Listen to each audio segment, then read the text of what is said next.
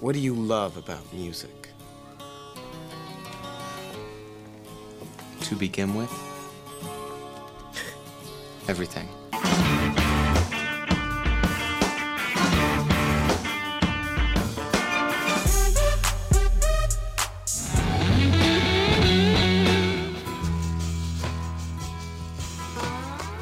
Putting on a great show is the most important thing you can do. One great rock show can change the world. Welcome to Sound Opinions from Chicago Public Radio and American Public Media. I'm Jim DeRogatis, the pop music critic at the Chicago Sun-Times. And I'm Greg Kot. I write about rock and roll for the Chicago Tribune. Today on the world's only rock and roll talk show, we're going to look at one of the great psychedelic pop collectives of recent vintage, the Elephant Six Bands and record label. We'll talk to musician and producer Robert Schneider about his group, the Apples in Stereo, as well as Nutramilk Hotel and the Olivia Tremor Control. You're listening to Sound Opinions, and time now for some music news. So you had better do what you were told. You better listen to the radio.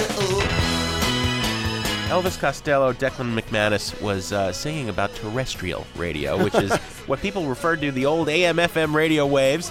We were busy at South by Southwest, so we did not talk about this story last week, except it is now one of the biggest music news stories of the year. It's going to be going on for months. Internet broadcasters and their careers are in jeopardy as a result of the latest ruling by the Copyright Royalty Board. What is the Copyright Royalty Board? Well, it's a three-member body appointed by Congress to set rates for royalties that Internet broadcasters must pay. The latest ruling by the Copyright Royalty Board is that these rates will have to increase drastically.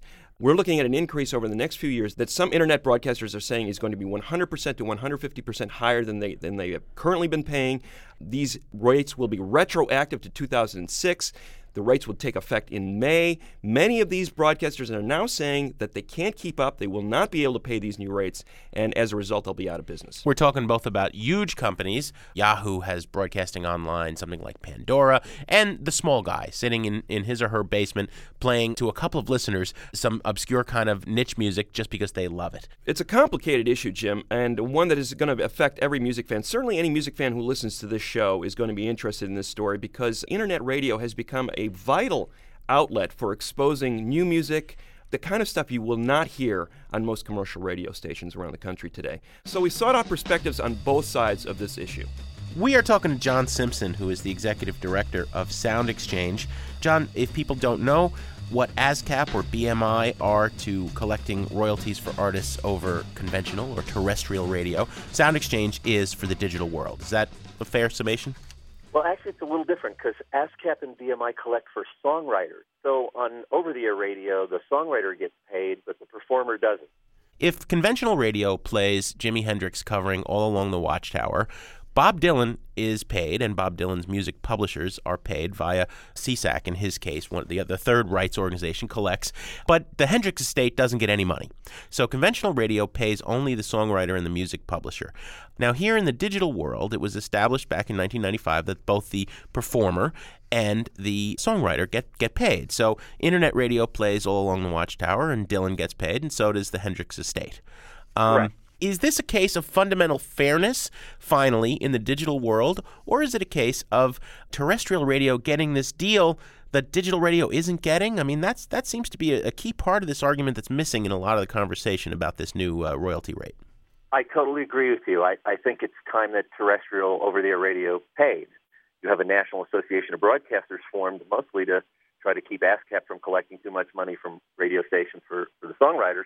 And they prevented the record companies from actually getting a performance right for many, many years. And I think for a long time there was a sense, on the record companies that they were selling records. Well, yeah, that's the argument. If I play your record, Mr. Artist, on my radio station, it's good promotion for you, and somebody's going to go buy your recording. But now can't that argument be flipped and said on the same thing? If we play a song on online radio, isn't it ultimately good for the artist, too? I think here's my problem with that whole argument. I think for years, radio got away with that. But I don't know that that's really true. We know that, hundreds of millions of people listen to radio each week, and yet many recordings struggle to sell 500,000 copies. Again, let's just say, though, for example, that you're playing a song, 90% of the audience that's listening is not going out and buying. Shouldn't you be paying? And if you ask those people, why don't you buy more CDs? Well, I hear enough music on the radio. And we've seen consumer studies that show that. But aren't we talking here about some of these small internet stations that are appealing to the dedicated listener who isn't finding that kind of music anywhere else on the radio dial, the terrestrial radio certainly, and is seeking out new adventurous music that they would go out and purchase? Well, I don't disagree that there's a lot, there's some percentage of people who are at those services that are the people who go out and buy. But I think the issue is, shouldn't those services pay?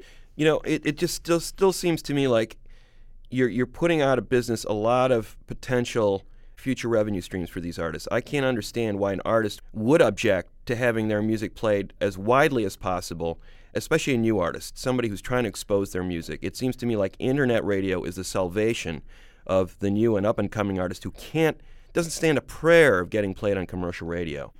The new artists, and certainly Sound Exchanges, we represent over 20,000 performers, over 2,500 independent labels, as well as the major labels. And we're certainly happy to work with our labels in any way that can help them. So if an artist says to us, hey, I'd really like to make my music available at a special rate, at least for the first 3 months or 6 months or whatever the terms are, we're certainly happy to work with them to do that. Each performer can make that decision. Well, thank you for joining us, John. We appreciate it. Well, my pleasure. Thanks so much.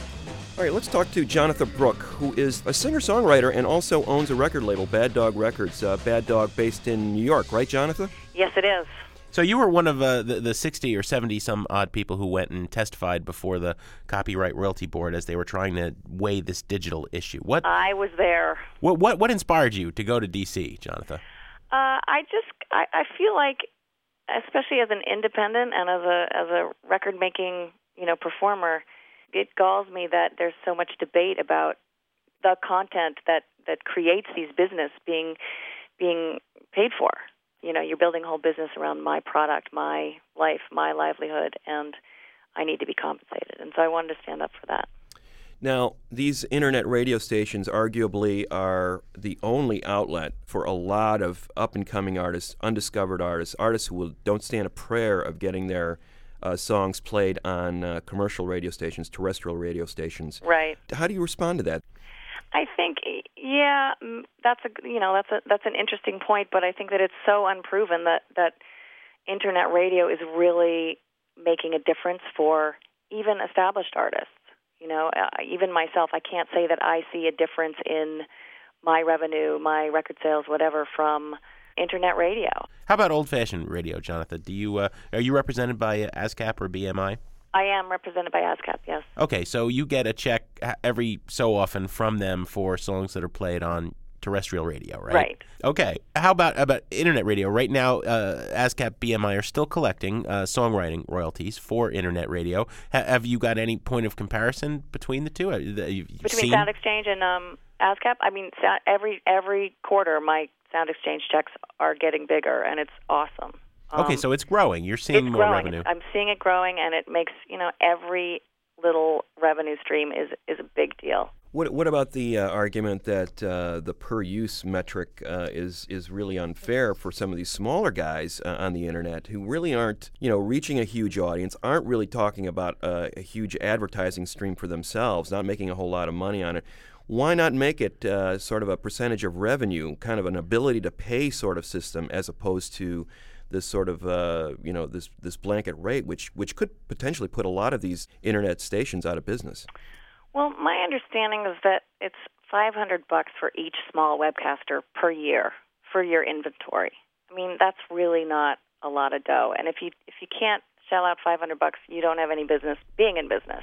Well, wait a minute, though. The 365.com is one of the umbrella internet radio stations. They actually have a station which plays nothing but classical music pieces delivered on oboe. Delivered on oboe? Oboe music. Only oboe music. Only oboe music. I gotta see that. It's true. 365.com. That oboe DJ is not going to be able to afford the $500, and goodbye oboe radio. But the point is, for him, it's a hobby. Yeah, but so why is he being, charged the same amount that Clear Channel is going to be Why paid? can't somebody help me when I need to make a new record? And I need some more money to make a record, my oboe record. Like, no one's handing me any cash. Like, I have to make my business work. I'm not whining about that, and it's hard. But I know you don't want to live in a Starbucks, Walmart world. No, and, I don't. I mean, the same thing you said. I mean, boo-hoo for the oboe guy if he can't make it as a business. So I'm the big chain corporate retailer, and I say to you, well, tough luck, Jonathan Brooke. It's too bad that the independent record stores are going out of business. They couldn't make it as a business. Boo-hoo-hoo. Well, I don't mean to be crass and mean about the small business owner, because that's what I am. But I have to say, if you're gonna make a go of it, then you got to pay your dues. It's like the guy at the corner store. If he wants to stock milk, he's gonna have to pay for it. Thank you, Jonathan Brooke, for coming on Sound Opinions. Thank you so much.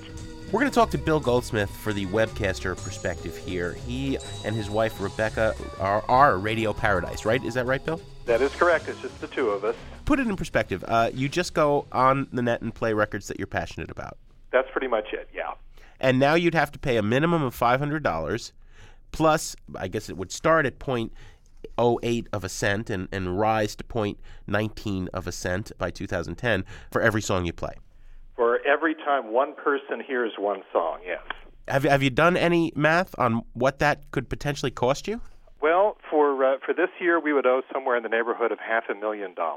For going to your basement and playing music? Yeah. And how many listeners have you got?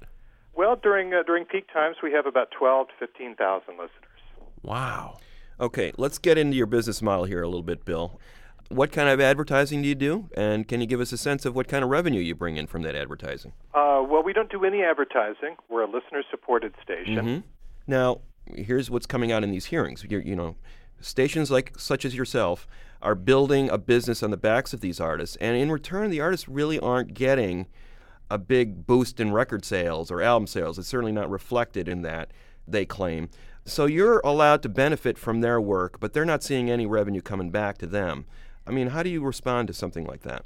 Well, that is the argument that Sound Exchange is putting out there right now, and they've sold a small number of artists on that. And that basically is that the reason that we can't pay these fees is because, we're not deriving enough revenue from our operations, not as much as we should be. What is the reality for you? Will Radio Paradise? The truth is that there is not a single internet radio operation of any size, not a small business like ours, not a large corporation like AOL or Yahoo, not a single one that's making enough money to even pay these fees.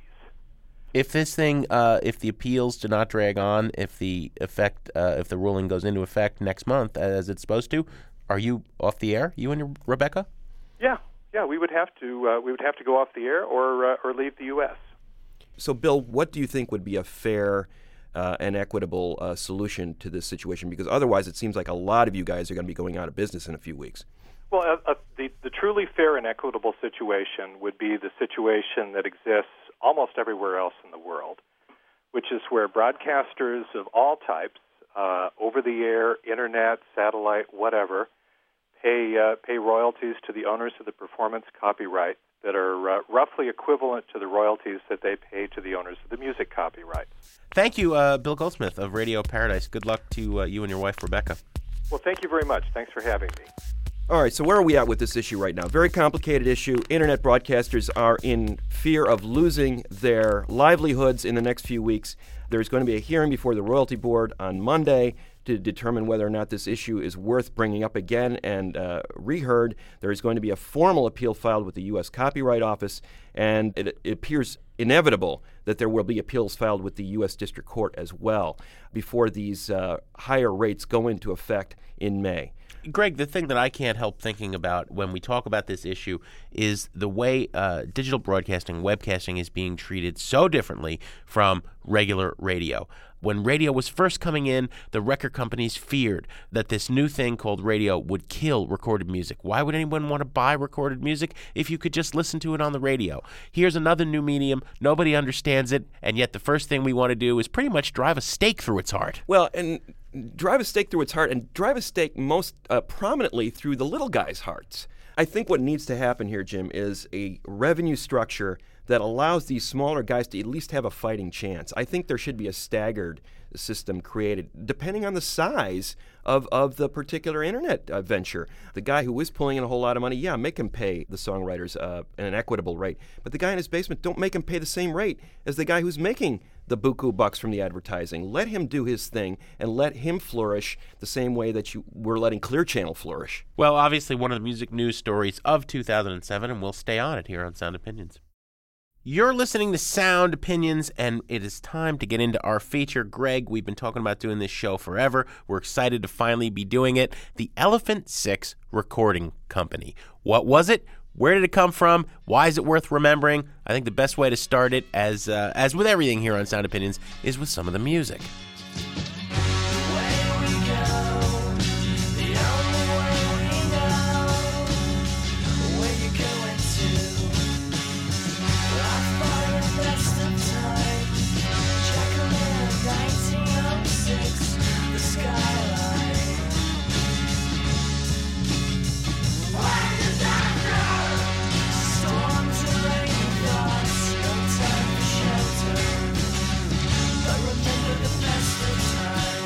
Two-headed boy, all floating in glass.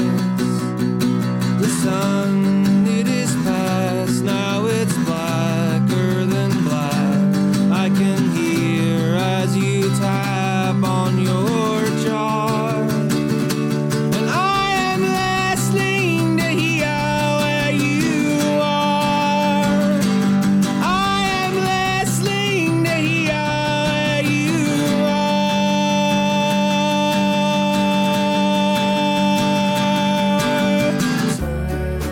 About your fate,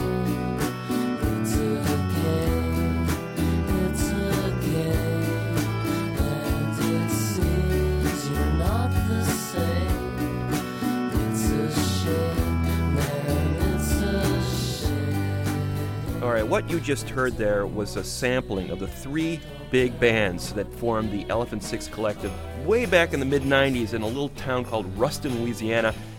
Elephant Six was more of an idea than an actual record label at first. The whole idea of these four childhood friends getting together and making music from the earliest age, running around the grade school parking lot, and then that sort of evolving into these bedroom recording sessions with these cheap 4-track tape recorders and these crude instruments and almost a minimal musical knowledge, technically speaking, but just ideas that flourished and were inspired by their intensive listening sessions to some of the classic psychedelic rock records of all time. It's an absolutely great story, Greg. We're going to look at 3 careers this time and several classic albums. You need to own both Neutral Milk Hotel records, On Avery Island and In the Airplane Over the Sea. You definitely need the first Olivia Tremor Control album, Dusk from Cubist Castle, music from an unrealized film script.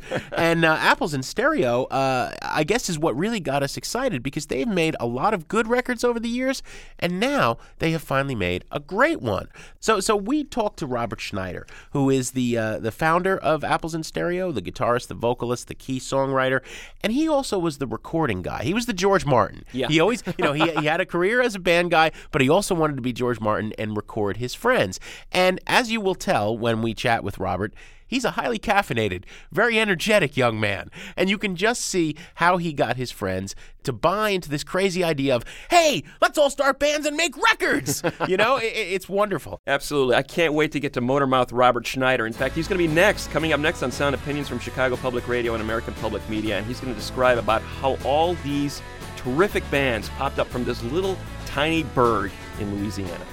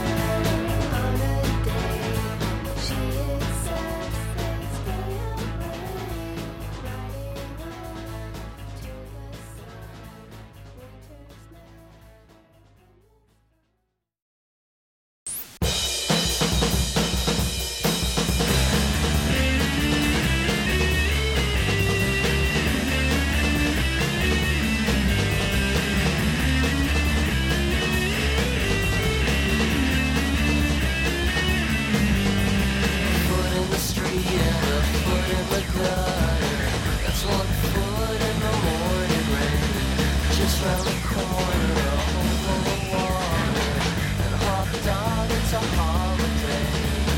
Splish splash in the pool of Welcome back to Sound Opinions from Chicago Public Radio and American Public Media. Foot in the Gutter, Foot in the Rain. That's the Apples in Stereo with a song called Tidal Wave from, I guess, their first album proper, Fun Trick Noisemaker. That's one of the key recordings and key bands we're going to talk about when we talk about the Elephant Six Recording Company. Yes, indeed. Robert Schneider, the man who sang, produced, wrote that song. He did everything for this label. And it all started in this little town, much like these out-of-the-way incubators, Athens, Georgia, Seattle, Washington. Liverpool, England. Liverpool, England. And then you've got this little town in northern Louisiana, a little college town, a little sleepy college town. How did that happen? Hey, Robert, welcome to Sound Opinions, man. Hey guys, how are you? We're good. We've been wanting to do this show for some time, looking at what the Elephant Six bands were about, where they came from. It's the mid-'90s, right? As far as I gather from my map questing of it, Ruston, Louisiana, if it isn't officially the middle of nowhere, it's pretty darn close, right? Like 5 or 6 hours outside of New Orleans? Yeah, it's probably like one step over from the middle of nowhere. The middle of nowhere is a suburb of Ruston. How is it that you guys all came, the key bands in Elephant Six, Apples in Stereo, Neutral Milk Hotel, and Olivia Tremor Control, what the hell were you all doing in Ruston, Louisiana? There's a university in town. It's sort of a middle-sized university, and it's not a particularly college-y town. It's not like there's, like, say, head shops and used bookstores on every corner. It's a pretty conservative small town, but there is a university, and the university had a really strong art department. Probably in Louisiana, it was the number one art department. So lots of You're talking about Louisiana Tech University. Yeah, Louisiana right? Tech University. And so a lot of kids from all over the state, the kind of the outsiders would end up there in the art department, or maybe studying photography or related studies. Also, it had a really strong radio station. A KLPI was an incredible station in the day. From the time that I first started listening to music in, say, third grade or so, I would listen to it, and it was it pretty much for me and for all of my friends and probably everybody else of our age group from Ruston. It was a really big influence on our kind of mental growth as well as our musical growth. And over time, most of my friends worked at the station. Jeff Mangum was a station manager, I think. Everybody worked there in some capacity.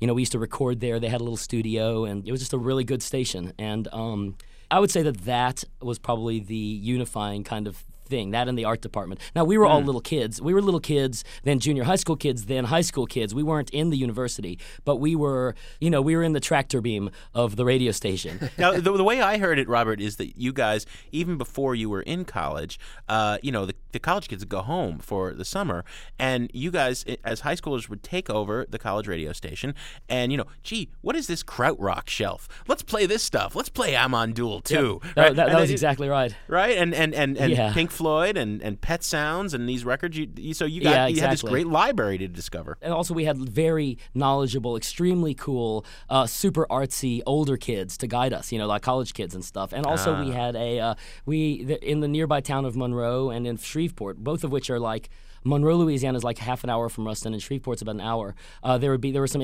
independent record store in each town that we would have to drive to go buy records and stuff. And it made listening to music and getting your hands on music seem extremely romantic when it's so difficult. It's a fascinating story because I interviewed Jeff Mangum in the mid '90s, right around the time of his first album, and he was saying that he felt that all of you guys were very sheltered, and the quote he said was, there was no local club to play in or see bands. Music was this weird, otherworldly thing. It was almost magical. It was like this magnet that was drawing us, and in a way, I think it was a way of escaping what Jeff saw as a very sort of mundane existence in this small nowhere town. So creating this record was like another world. Yeah, it really was like another world. We from our earliest, say 5th grade or so is when we started getting interested in playing music. I think Jeff took up drums in 6th grade and I took up guitar. It was pretty cool. So we were like, hey, you're playing drums, I'm playing guitar. We would kind of talk about music and hang out a lot. And as we got into junior high, we started recording and writing songs and kind of trading tapes and stuff. To call them songs is to over glamorize them. They were sort of flatulations or something. They weren't, but like they were amusing, and they had some small degree of production quality that we would impress each other with. Like, whoa, you have drums and guitar. So like, well, let's focus on this, Robert, because it starts to get complicated. Although the story starts to get good. Your friend Jeff Mangum that you were talking about, he becomes the key man in a band called Neutral Milk Hotel. Actually, he had that band from high school. His solo recordings were always called Neutral Milk Hotel ever since we were kids. Okay, that was his group. You are Apples in Stereo is the band that you wound up forming, right? And then Yes. two Bills, William Cullen Hart and Bill Doss, started this band called Olivia Tremor Control. Now, I think these are the key bands in what would become the Elephant Six company. Although there were a lot of people, basically all your friends, you all decided we're going to make these recordings. We got this Fostex 4-track here, whatever. Kids, for those of you who don't know, before digital, you had to buy this cassette deck that enabled you to record 4 tracks. If you really had a fancy one, you could do 8. It was the most magical device. Before I owned one, I spent my life savings and bought a Fostex 4-track when I was 15. But before that, I used to have dreams, like really strong dreams that I would like wander into a pawn shop and I'd find a 4-track for $5 or something that was affordable on my allowance. And these were like wonderful dreams. I still have that dream sometimes, even now, and I'm about to turn 30. I'm turning 36 this week. Like, even now, I'll go and I still have the dream sometimes that I walk into a pawn shop and I find this, this 80s era Fostex 4-track for $5. Well, when you love the kind of music that you guys loved, Pink Floyd's Piper at the Gates of Dawn, or the Beach Boys' Pet Sounds, or the Beatles' Revolver, when you think that these were recorded in 4-track studios that in 67 or so were the state of the art, and now, for a couple of $100, I can buy a cassette deck that would enable me to do that in my garage. Amazing. I honestly did not know that the Beatles had fancier equipment than a Fostex 4-track. I knew they used a 4-track. I envisioned them sitting in Abbey Road with a tiny little, Fostex 4-track recording, and I assumed that I could do just as well as a producer as George Martin. I started recording. Yeah. I bought the 4-track. I would record my friends. I recorded my own music. It was really up until I got an 8-track when we were doing the first Apples record, Fun Trick Noisemaker, that I realized that the Beatles had more than just 4 tracks. They also had, it was a 1-inch tape machine and this gigantic studio full of tube compressors and stuff. And and they could call the orchestra in, Robert. I can call the orchestra in too. It's just it was on my Casio keyboard. Yeah, there you go. Well, so what became everybody doing these 4-track tapes in the garage or the basement, right, or the studio? Or often boombox. While we were in high school and stuff, a lot of our stuff was recorded. We had figured out how to multi-track with a boombox. It was probably my first musical accomplishment was that I had a boombox that had 2 cassettes in it. So you could record on one cassette, then play it back and record on the other cassette while the music was coming out of the speakers. And you could multi-track that way. So that was how we started recording. And we made lots of great psychedelic recordings, using boomboxes up until, I think the last time I used a boombox to multi-track was when I was about 23. So it was a method that I used well into, us having started Elephant Six. You can get some good stuff. Well, and that's where the name came from, right? Any tape that you guys made, you would mark as Elephant Six. Actually, we decided that we needed to start a label. We had the sound. We had the sound, and we figured that there might be 10 to 40 people in the country that would be interested. So we decided that we were going to put out 7 inches and cassette tapes, and we were trying to get everybody on board, all of our friends and everybody that we might meet of those 40 people around the country that were obsessed with the Beach Boys. It turns out there were more than 40 people. But from my perspective, I was listening to my friends' music, and it was brilliant. My own music, I had great ambition about without making any quality judgment on it, and so we decided that we were going to start a label, so to speak. I said to my friend Will, that's W. Cullen Hart, I said, Will, we're going to have a label. What are we going to call it? And he just off the top of his head, as soon as the words left my mouth, he said Elephant Six. Will is very psychedelic. He's a surrealist. He is a surrealist by religious faith. This is the man, now William was one of the 2 key guys in Olivia Tremor Control. This is the only group in my mind in history that debuted with a triple album. Triple album. Yeah. I think that's probably true. Plus a bonus EP, right? Yep, that's right. They had quite a lot of music on there. I was very proud of that record. If I should discorporate, trying to illuminate the lines of my time, please tell the here and now, present the case somehow and open up their lines. There is no growing in knowing where you're going.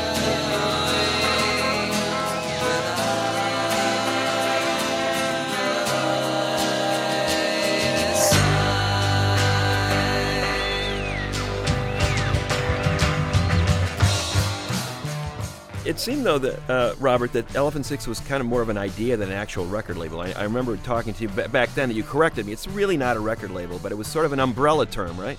Right, exactly. It was a record label in that we would put out our own music, and after about 6 months of us having Elephant Six, all of our bands got signed. And so we kept Elephant Six, but it went from being basically us selling cassettes and 7 inches out of our basement apartment into all having labels that wanted to put out our records. So we, at that point, Elephant Six became a kind of like it was like a society, or something. And it was a society that was like by invitation only. A society of outsiders. I think it's really important to notice this, Robert, because you're talking about the mid-'90s here.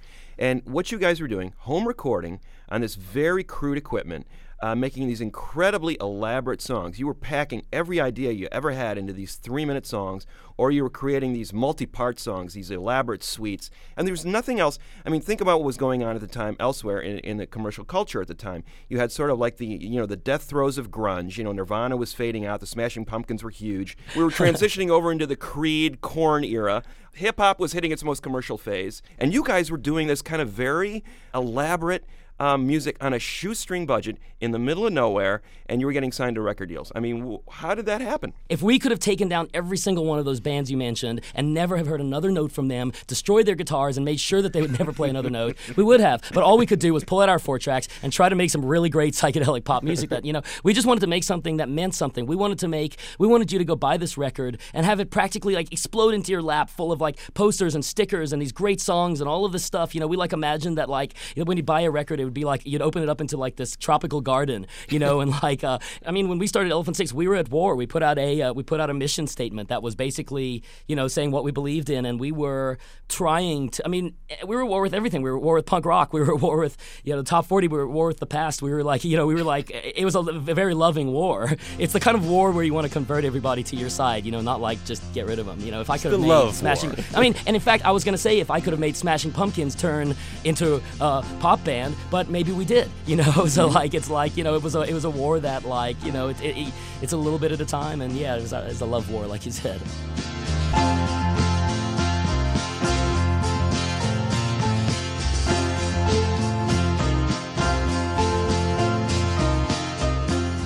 You're listening to a little bit of Marking Time from the Olivia Tremor Control. They're a fantastic, mind-blowing debut album. Double CD, by the way, Jim, Dusk at Cubist Castle. The Olivias were the trippiest, I think, of the big three out of Ruston, Louisiana. I think Schneider was sort of the pop craftsman, the tunesmith, the guy who loved that pristine studio sound. And you had Jeff Mangum, who we're going to be talking about in a minute here, the Neutral Milk Hotel founder, who was kind of the soul child, the wild card, the guy who loved mistakes and turned accidents into great recordings. And then you had the Olivias, who were just pure out-and-out, trippy psychedelia. They were the ones who looked under the rock. Wow, there's a world underneath that rock. Let me write an entire album about that. Well, the subtitle of that debut album, Dusk at Cubist Castle, is Music from an Unrealized Film Script. I think Robert touched on this briefly, but, it wasn't enough to just make a debut double album. We had to have had soundtrack music that was crafted for this film that doesn't really exist, that never got made, and that nobody even described. But look, they wanted to take you is the classic psychedelic goal. We want to create a world that exists only in the space between your headphones. We're going to take you there. We're going to transport you. A lot of it was about the studio, but Greg, I don't know how many of these bands you got to see live, because what you basically had was a bunch of hippies, but they were indie rock, punk rock kind of kids, so they would think nothing of piling 13, 14 people in a van. Okay, Right. And driving for hours and hours and hours. In 96 or 97, I went to a festival out in Rhode Island called the Ptolemaic Terrascope. It was called Terrastock. And I remember the Olivias pulling up, and it was like one of those cartoon clown cars where kids just kept coming out of this van, and they're carrying flugelhorns, and they're carrying, timpani, and there's like 16 or 19 people on stage. I know. And I didn't even realize it at the time, but it was basically, Schneider is there, and the Apples are there, and, there's Mangum, he's playing a snare drum, and they would all play with each other all the time. And as they spread out from Ruston across the country, some of them were living in Brooklyn, some of them living in Athens, Georgia, and Schneider and Hillary Sidney, the drummer in Apples, who was his wife at the time, they go up to Denver. They would all stay on each other's floors, and basically, whenever the Apples came to any city, it was guaranteed they had about 7 or 8 friends who lived there who'd wind up on stage, and they were traveling with 7 or 8 people, and so it was always this wild kind of thing. They were as good live as they were on record. It was a romper room kind of vibe. I did see all these bands live at the time, and you'd have guys on stage and gals who would be playing 6 or 7 instruments during the course of a single song sometimes. Yes. Just switching off instruments, picking up an instrument, adding another layer to the song. The Olivia Tremor Control tried to capture some of that vibe on their records. They made the densest records of anyone else on Elephant 6. On these little tape recorders, they would just multi-track and multi-track and multi-track and bounce it down and multi-track some more so that you'd have these threads of sound, these seas, rivers of sound running through the recordings. You'd have backward tape loops, you'd have a horn, you'd have a guitar, you'd have a bass piled on top of that, you'd have some timpani going on, you'd have a tambourine playing off in the left-hand channel. Layering all these instruments and creating these trippy, mind-experimenting records that at the same time preserved the integrity of the song. They loved melodies, these beautiful melodies inside these really elaborate orchestrations, and they were doing it on this shoestring budget. There was no money involved at all. I think it was better for Olivia on the first record, although their second record definitely has moments. It was called Black Foliage. It followed Dusky Cubist Castle. They didn't last much longer than that. The band split up not long after that second album came out, although there's always rumors that they're getting back together, and they still play at different times with Apples. These guys will never be done with each other. They'll be 90 years old and they'll all still be playing in each other's bands.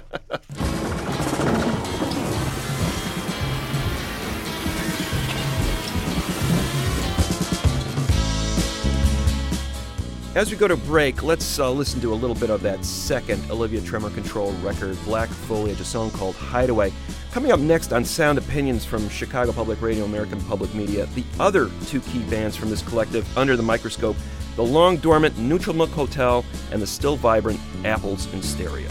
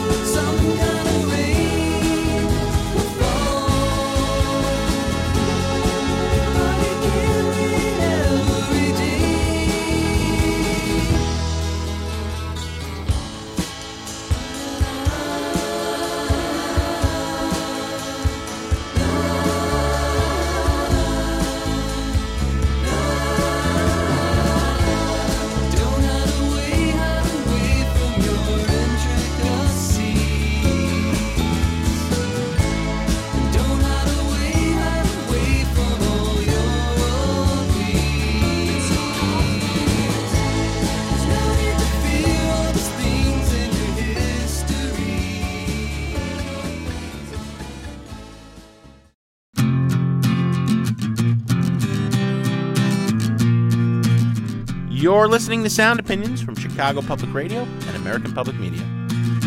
When you were young, you were the king of carrot flowers, and how you built the tower tumbling through the trees, in holy rattlesnakes that fell all around your feet. And your mom would stick a fork right into Daddy's shoulder, and Dad would throw the garbage all across the floor, as we would lay and learn what each other's bodies were for.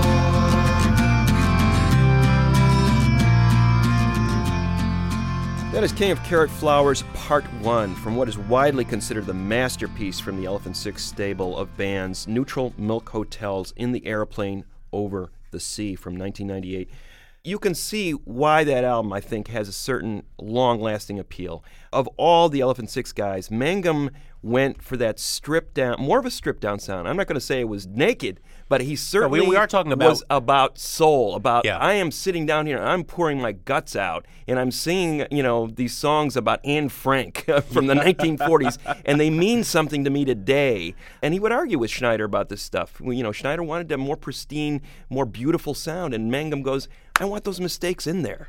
Well, yeah, but we are still talking about an album that has flugelhorn all over it, Sure. and Mangum was playing the singing saw and doing all this psychedelic stuff. But you're right, Greg. What in his case was the key was the vocal and the acoustic guitar, and all this other stuff decorated it. I think because he was singing straight from the gut, he related to people in a very deep and lasting way that I've only ever seen in my lifetime with Kurt Cobain. And it's interesting. You and I have both had this experience. We've talked about it, where we go to talk to college classes, and kids who are asking about our job will come up to us afterward and say, you interviewed Kurt Cobain, with this tone of hushed reverence. I once had a girl want to shake my hand because I had once shaken Kurt Cobain's hand. And it's insane. The only other artist I ever get that with from a younger generation is Jeff Mangum. You interviewed Jeff Mangum? Mm-hmm. And there is this cult that surrounds him, and I think it's just because he touched people very, very, very deeply.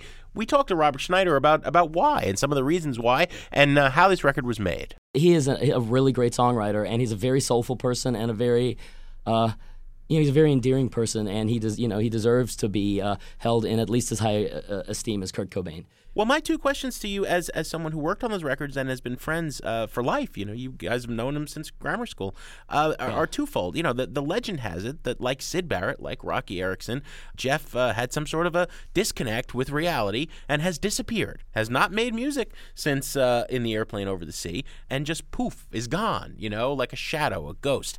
This is a myth that permeates rock history, and we love it. Right. We love to talk about Syd Barrett and Brian Wilson in the Sandbox.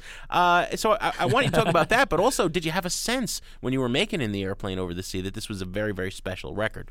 Oh, yeah. I mean, when Jeff came to Denver to make that record, he wanted to do something really special, and I promised him, I knew that he would leave the studio with the perfect record, exactly what he wanted. He has a very peculiar vision, and I'm his best friend. My vision took backseat. I wanted to make him happy, and I wanted him to have something that he would be proud of, and that was, true to his kind of, his inner feelings and stuff. Yeah, I mean, it was a very special time. We had millions of friends coming through town, and anyway, outside of just recording the album, it was a special time in our lives. We were starting to make records. We were starting to tour.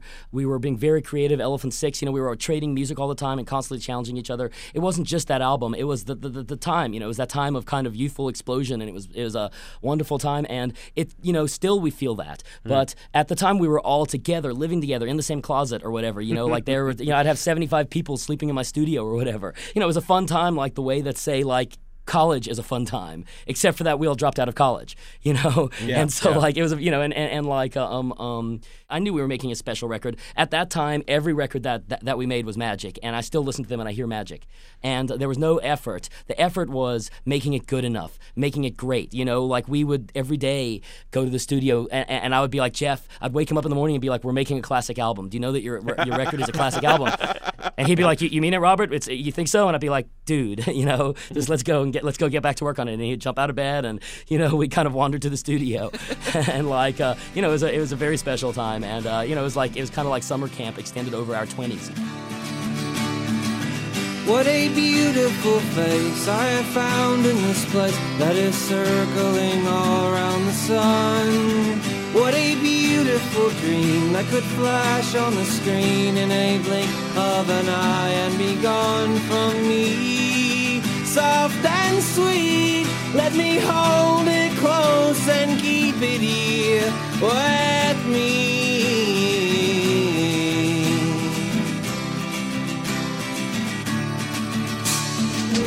And one day we will die, and our ashes will fly from the aeroplane over the sea.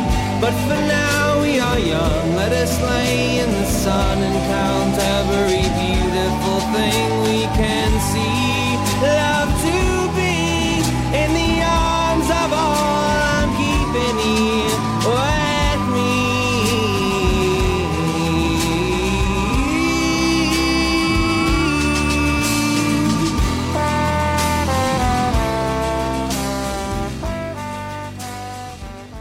What about the mythologizing of Jeff in the years since that record came out? Okay, well, I'll say for one thing, he never fell out of touch with reality. He's more in touch with reality now than ever, and with than most people. That's all I'm going to say. I don't want to touch the mythology because I'm not that close to it. He's my friend. I see him all the time. I'm not going to say anything else actually because I want to leave that as an open topic. Well, there you go. Just the fact that you see him. I just don't know. I don't know how to comment on it. He's like, around. I don't know I what guess to say. what people are saying, he made this masterpiece of what a lot of people consider one of the great records of the '90s, and that's it. Never heard from him again in terms of a musical kind of follow-up. It's kind of like the My Bloody Valentine thing. You make this amazing record that everybody talks about, and where's the follow-up? And as the years go by, there's all these stories start to accumulate about Jeff. Is he becoming Syd Barrett? From the outside, Syd Barrett appears to be what we think that he was, but from the inside, who knows what he was like? Yeah. All we know basically is how he was interpreted through Pink Floyd albums subsequently, and so it's hard to But one thing is that in the case of Syd Barrett and Brian Wilson, these are people who have basically nervous breakdowns, and Jeff, Jeff has not had a nervous breakdown. He's somebody who is passionately on a quest of self-discovery and of kind of understanding of the universe, and I understand because I'm like that too. In fact, all of my friends from Ruston are like that, and many of my friends, it's sort of a common theme in our social circle to be on a quest of discovery. But he's on a quest of self-discovery, and making music were sort of the first steps of that. I can't say that he's moved beyond that or that's going to be on the path again. He wasn't trying to be a rock star. He wasn't trying to make a living. He was trying to find out about himself and about the universe, and he's a very sweet, a gentle, and extremely creative person, and he's somebody whose thoughts, one would think the content of his thoughts are similar to the content of most of our dreams. Do you think we'll ever see any more music from him? I don't want to say. I can't say. What I'll say is that all of my friends still make music together, and some, in some cases, many of them are below the radar compared to where they used to be, or maybe me too. Who knows? Yeah. And some of them are way below the radar compared to where they used to be, and not specifically Jeff, but just in general, everybody still loves being together, making music, and being creative and stuff. Everybody's not necessarily interested in pursuing that as a career anymore. If you could say we ever pursued it as a career, there was a sort of like I said, Jeff's my friend. To me, he's just that guy. Yeah. I don't see him as this mythological character. I see him as an extremely sweet friend of mine that I love, and he's very talented, and he's an artist, and he's a writer, and he does all sorts of talented things that he's always done, and music was always just one of them.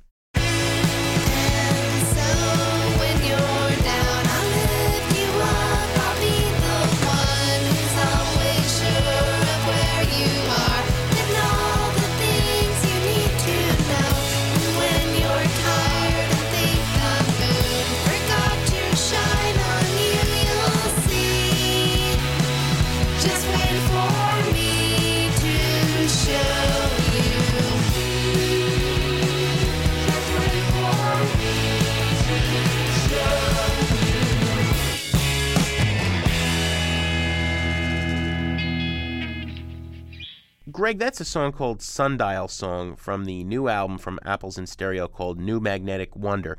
It's one of two songs that Hillary Sidney, who was the longtime drummer, former wife of Robert Schneider, one of the two songs she wrote and sings on the new record. And actually, Jeff Mangum of Neutral Milk Hotel is playing drums on that track. Kind of an Elephant Six reunion effort, this new Apples in Stereo record, in that the two guys from Olivia, Tremor Control, are on the album. Obviously, Schneider is. It's his band.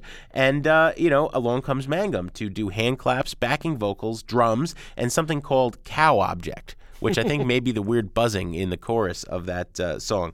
Apples in Stereo had taken a break of about 5 years, and Schneider was playing in several other bands. Obviously, he's an energetic guy. He always has 10 things going on. Now he decided to take a break.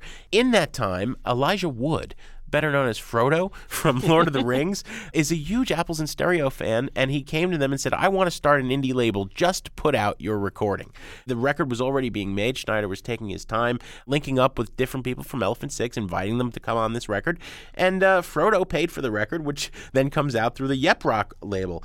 Let's hear a song from it and then give our thoughts on it. The latest thing that Elephant Six has given us, Schneider says that it's the first recording in a long time that has been branded as Elephant Six, but it won't be the last. He's hinting that there will be more stuff coming from all of these bands.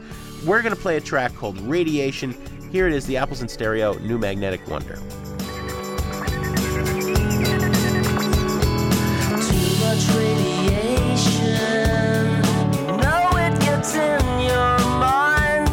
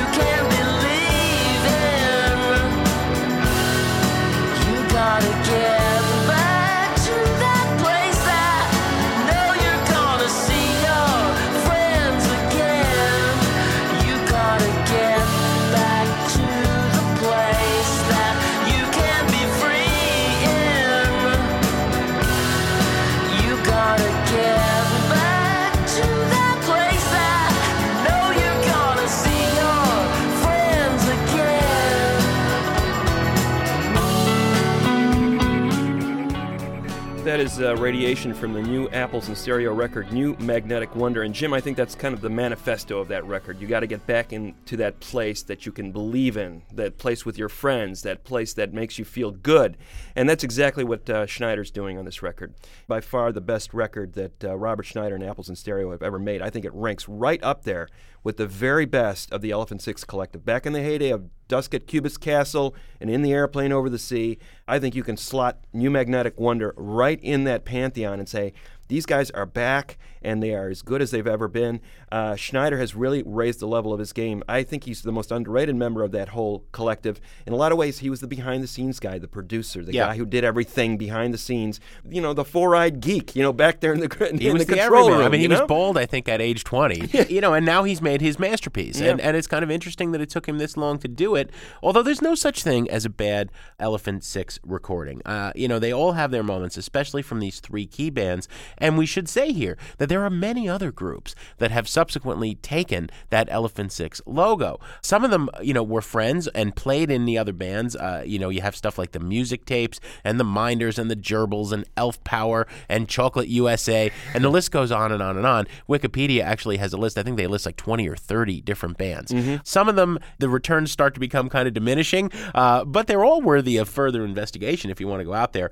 On the buy it, burn it, trash it scale, however, of must-own records, clearly you need those two Neutral Milk Hotel records, you need those two Olivia Tremor records, and boy, you need to rush out and buy right away New Magnetic Wonder by Apples and Stereo, because it's a great record. It really is. 24 tunes crammed into 53 minutes, very detailed. It seems to build. It's one of those records that actually increases in depth and ambition as it goes along. And I love the sequencing of the record. It starts out kind of exuberant and poppy, and you go, well, I've heard that Apples before. And he just picks up the level of his game. It really is a true album, and emphatically a double buy it from both Jim and I. Greg, what do we have on the show next week? Next week, we have Nico Case, one of the great singing voices of our time, Jim. I make no bones about it. She's going to be in the studio for a live performance and a conversation. Sound Opinions is produced by Todd Bachman, Matt Spiegel, Jason Saldana, and Robin Lynn. We get some legal assistance from Dino Armiros. We appreciate the efforts of the fine folks at American Public Media. And Tori Southside Malatia, as always, is our executive producer and rumored to have been the kazoo player on several of those Elephant Six albums, but I've never nailed that down. He is indeed the king of carrot flowers, too.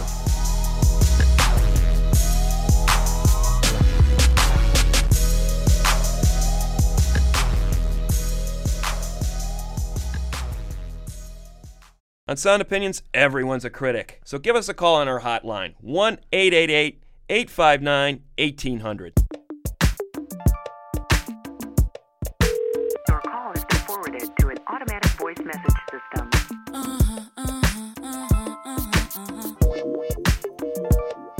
Where you at, boy? Where you at, boy?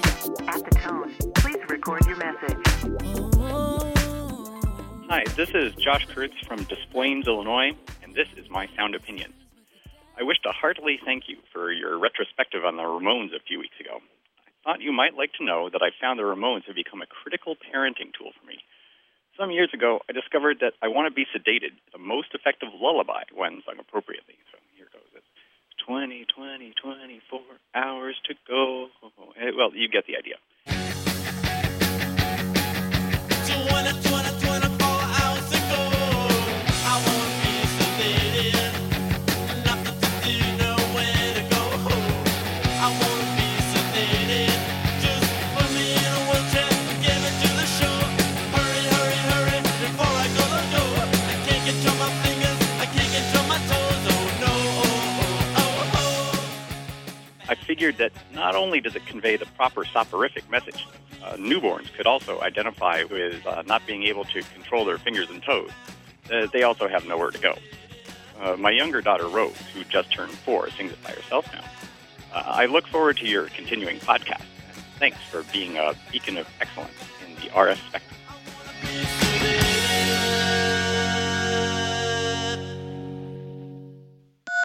Hi, my name is Joanne Hickey, and I'm calling from South Salem, New York.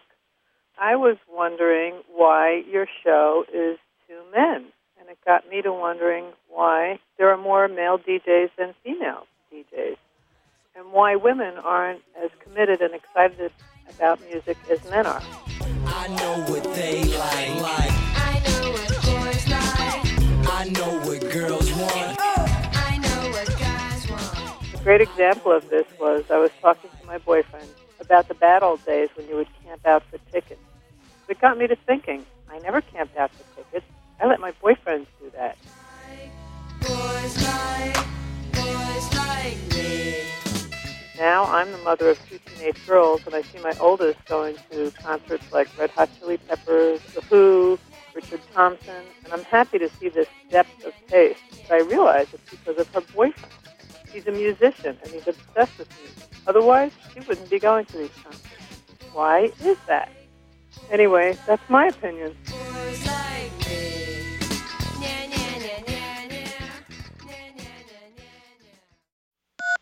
Hey, Jim and Greg. My name's Rain from Chicagoland, and I was just listening to your show on South by Southwest, and I thought I'd call in and let you know that I agree with the guy from the band Hella. It seems like South by Southwest has kind of lost its focus and has kind of turned into like a, hyperactive spring break, whereas, South by Southwest used to be about finding new music and new acts getting signed, and now it just seems that South by Southwest has become a venue for people to say, hey, my band's cool. I played South by Southwest. And they don't, 90% of the bands that play now are signed already. What's the point? Hi, my name is Josh. I'm from Syracuse, New York, and I'm actually on a road trip here driving down into Raleigh, North Carolina, and I heard your coverage of the South by Southwest. Your take on what the scene was in regards to how the media is changing now with CDs sort of on their way out or seemingly so, and how it's coming really down at this point to getting that booking agent and getting yourself out there, and how you can make a living now. The money generator for a band at this point is playing live again, which is really a cycle, isn't it? It's gone back. Having played South by Southwest myself once before, having been out there a couple times in a row, I think that your opinions on what the place is about were dead on, and it was very entertaining, actually. It was very entertaining to listen to you guys vicariously sort of checking it out. There's my commentary on your commentary. Peace. No more messages. To give us your opinion on Sound Opinions, call our hotline, 1-888-859-1800. We'll be back next week with Sound Opinions from Chicago Public Radio and American Public Media.